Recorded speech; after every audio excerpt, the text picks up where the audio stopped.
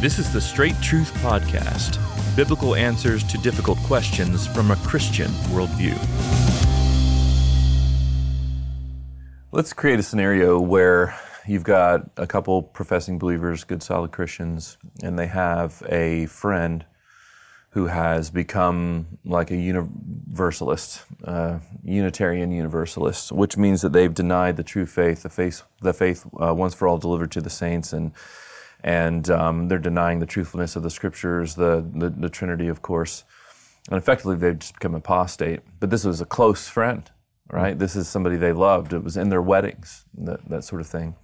Went through a lot together. And this friend just maintains, this is just a doctrinal difference. It doesn't really change our relationship. This is the question, can you be friends with someone who is an apostate?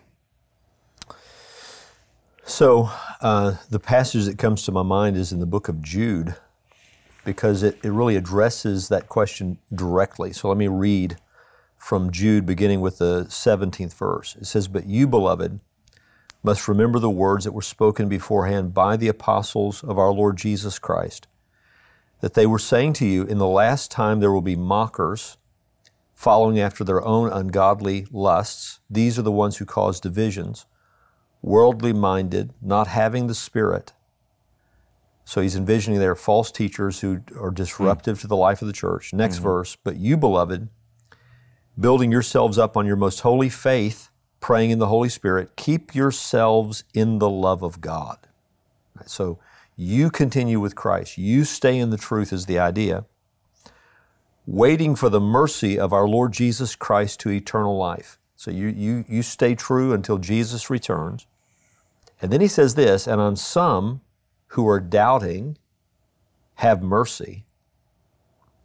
And for others, save, snatching them out of the fire. And on others, have mercy with fear, hating even the tunic polluted by the flesh," the garment polluted by the flesh. And so you have three different kinds of responses envisioned there regarding people who are straying. You have some who are just doubting, and he says, have mercy on them. That's all he says. And so the idea being, you encourage them, you exhort them, you come alongside them, you have mercy. They're doubting, but they've not strayed. And so you come alongside and there's a strengthening ministry there. He says there are others, you take immediate action to snatch them out of the fire. They're on the brink, they're on the precipice of veering out of the way.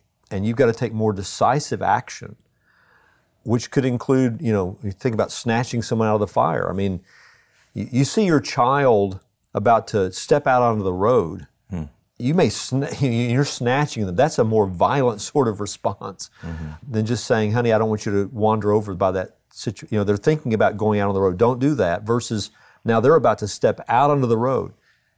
You snatch them out of the way. So we're going to know people in our walk with Christ over the years, that you see real signs that they're about to veer out of the faith. And so those conversations are going to be intense and direct and sometimes of a rebuking nature.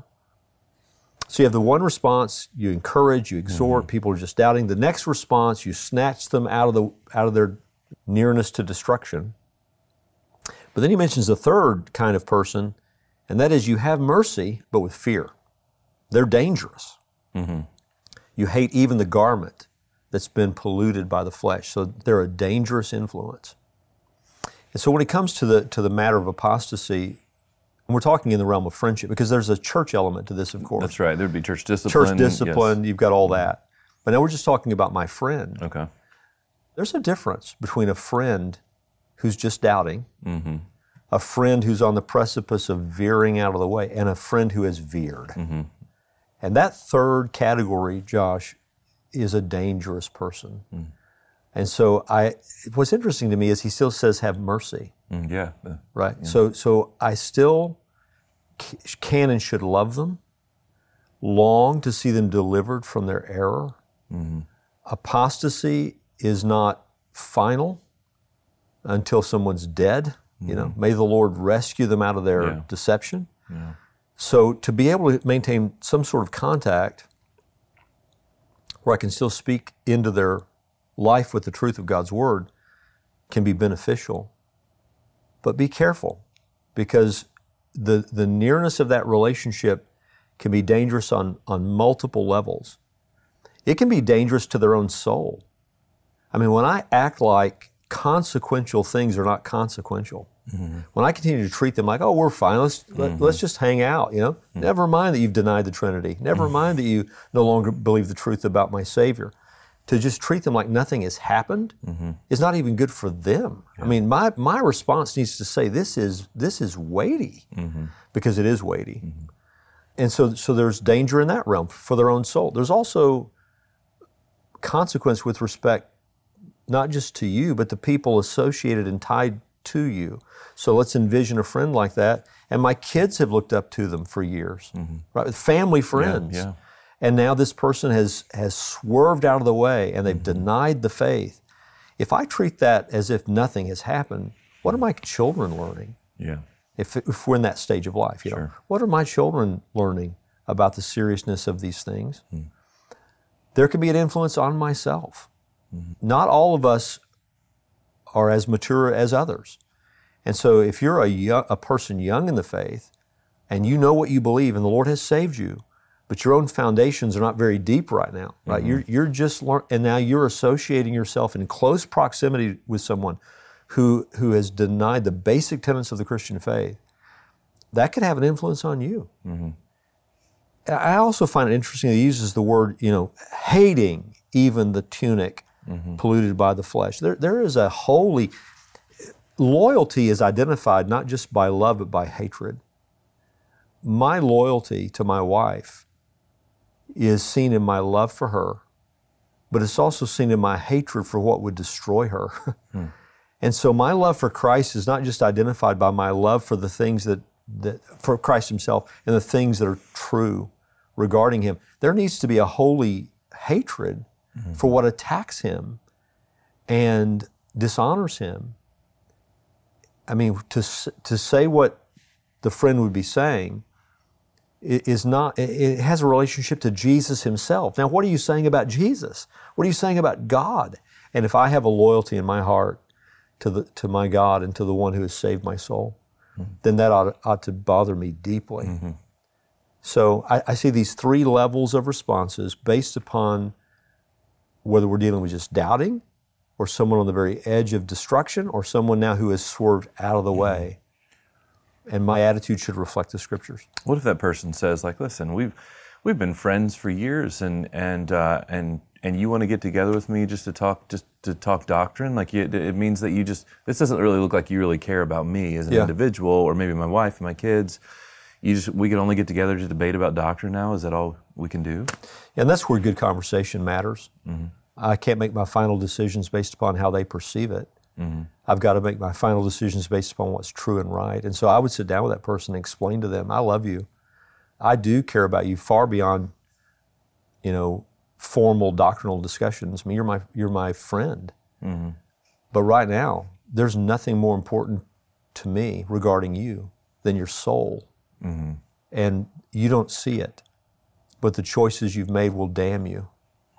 And I would not love you if I'm going to sit around and talk about the ball game when you are one breath away from eternal damnation. So forgive me, but when I spend time with you, you're not someone who doesn't know the truth. You're someone who knows it. And we once walked together like we were brethren. And now you're walking away from the only one who can save your soul. There's nothing more consuming in my mind when it comes to my relationship with you than your denial of the truth. And so you're just going to have to forgive me when I want to talk about these things, because that's what I care about. And so I think it's important too, just to reiterate that what you were saying about church discipline. This is not a scenario that Paul envisions 1 Corinthians or other places where you would deliver this person over to Satan for the destruction of your souls, even though that's what they are voluntarily doing themselves, where they're not members together with you in the church. This is a friend outside of your church membership who is just giving evidence of unbelief. And this is how you would speak with them. I do think, though, Josh, it is good to talk about one element you just raised, which is, what do I do if this friend was a member of my church?